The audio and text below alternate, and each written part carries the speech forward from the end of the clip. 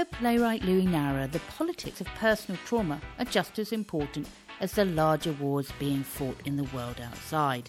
Set in 1971 at the height of the Vietnam War, Così is a comedy of manners set in a mental asylum where a group of patients are coerced into putting on a Mozart opera despite not being able to sing or speak Italian. Hello, I'm Fiona Gruber, and I caught up with Louis Nowra to talk about the true-life elements behind his comic tour de force and how the humanity of the play is as important as the humour. Yes, the play is based on real experiences and it is set in Melbourne and out near Plenty, where it was a series of 3 asylums put together, Larundel, Plenty and one park. And this play, you wrote it in the early 90s, but it's set in 1971. Is that because you were involved in putting on a play in an asylum at that time? Yes, well, what happened was when I was at university, a lot of the fellow students were interested in sexual revolution. I was much more interested in the human mind, mental illness, because both my grandmothers had ended up in one park mental institution, and my mother had her demons because she'd shot and killed her father. So I became very interested in what makes somebody mentally ill, what is mental illness. So I decided with a friend of mine, David, that we'd work with mental patients, with the whole idea being that the social worker at the time, a brilliant man, said he didn't want the patients to become institutionalised. So they had to have ways of coming out back into society, and that was very difficult because of the stigma of mental illness. Dave and the character in the play, Roy, suggested trial by jury, and I knew nothing about Gilbert and Sullivan, nothing at all. And when I first heard it played, I couldn't believe it. I hated it so much. But at the end, one of the greatest experiences of my life was we'd done it. And after the applause, the euphoria was absolutely magnificent, because you have to remember asylums are very melancholic places. So to actually see everybody so happy was wonderful. But you decided to get rid of Gilbert and Sullivan and to substitute a Mozart opera. What made you decide on Così fan tutti? I totally love Mozart and I abhor Gilbert and Sullivan. And I was very interested that they did something a bit larger than an operetta, that they were going to do an opera. And then I thought the opera that people consider the most trivial in Mozart is Così fan tutte. And I also liked that it was about the war of the sexes. And that was very interesting to me, because in an asylum, especially at that time, there was a rigid separation between men and women. Your characters are also the sort of characters that you do find in theatre companies, aren't they? One of the things that actually happens over the years is 20 to 30 amateur productions a year in Australia, and I get a lot of letters from the director or producer going, "How did you do it, Louis? We definitely have a Ruth in our company. We have a Doug in our company. And, of course, we've got a damn Roy in our company." And I think I've lucked into kind of a bit sort of the stereotypes who do become involved in theatre. And it's as if the actors become the characters and vice versa. And that to me is always very funny. That's the most common comment. And of course, Mozart was using kind of stock comedy characters, so you've created an ensemble within an ensemble, haven't you? One of the things that I attempted to do was use the influence. I was 2 years in Lighthouse, a state theatre company of South Australia, where we had a company of actors. And the realisation as a playwright that I had to give, as it were, an aria to each actor so they'd be pleased, so there would be no jealousy. And I think that flowed on to Così, that I gave every character, as it were, an aria and an importance. The audiences like Lewis, they go into this mental asylum and go, "Oh my goodness, are we laughing at the patients, or are we laughing with them?" And gradually they realise, as Lewis gets more sucked into their world, that we begin to see the patients not as patients so much as a collection of these kind of oddball characters who ordinarily wouldn't get together and do something like this. And how close are you to Lewis? I think that Lewis is much nicer than I am.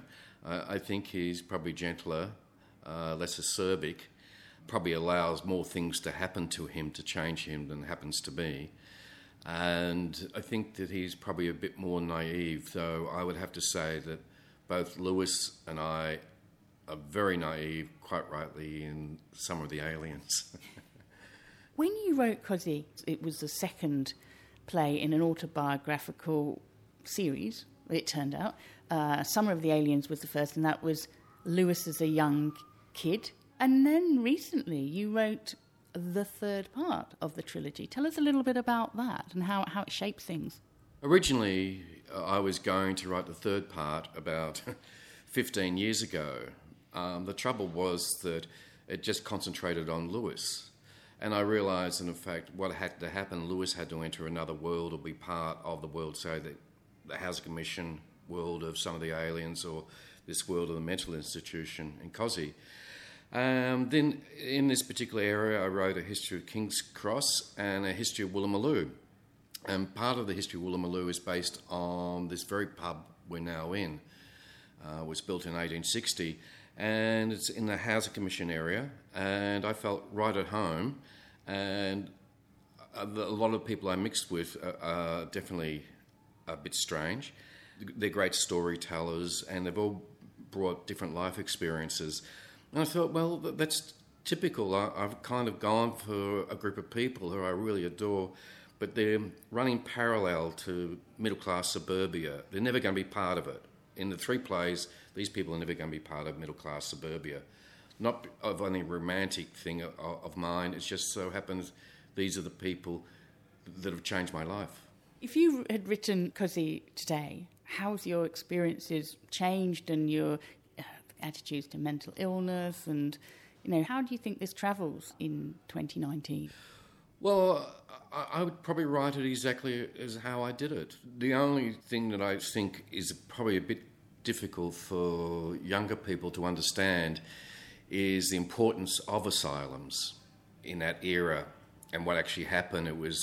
They brought in a lot of drugs in the late 60s to calm people. And so, therefore, it's a very different attitude from One Flew Over the Cuckoo's Nest, say, or Shock Corridor, where the mental patients are screaming all the time and ranting and raving. That wasn't the case. It was because they were taking a lot of drugs to calm them. And so it was much easier to reintroduce them into society.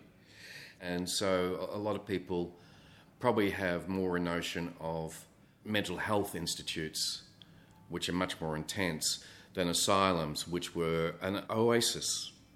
Beautiful gardens where you could be calm and everything, to withdraw from the world. And that's the world of Cosy.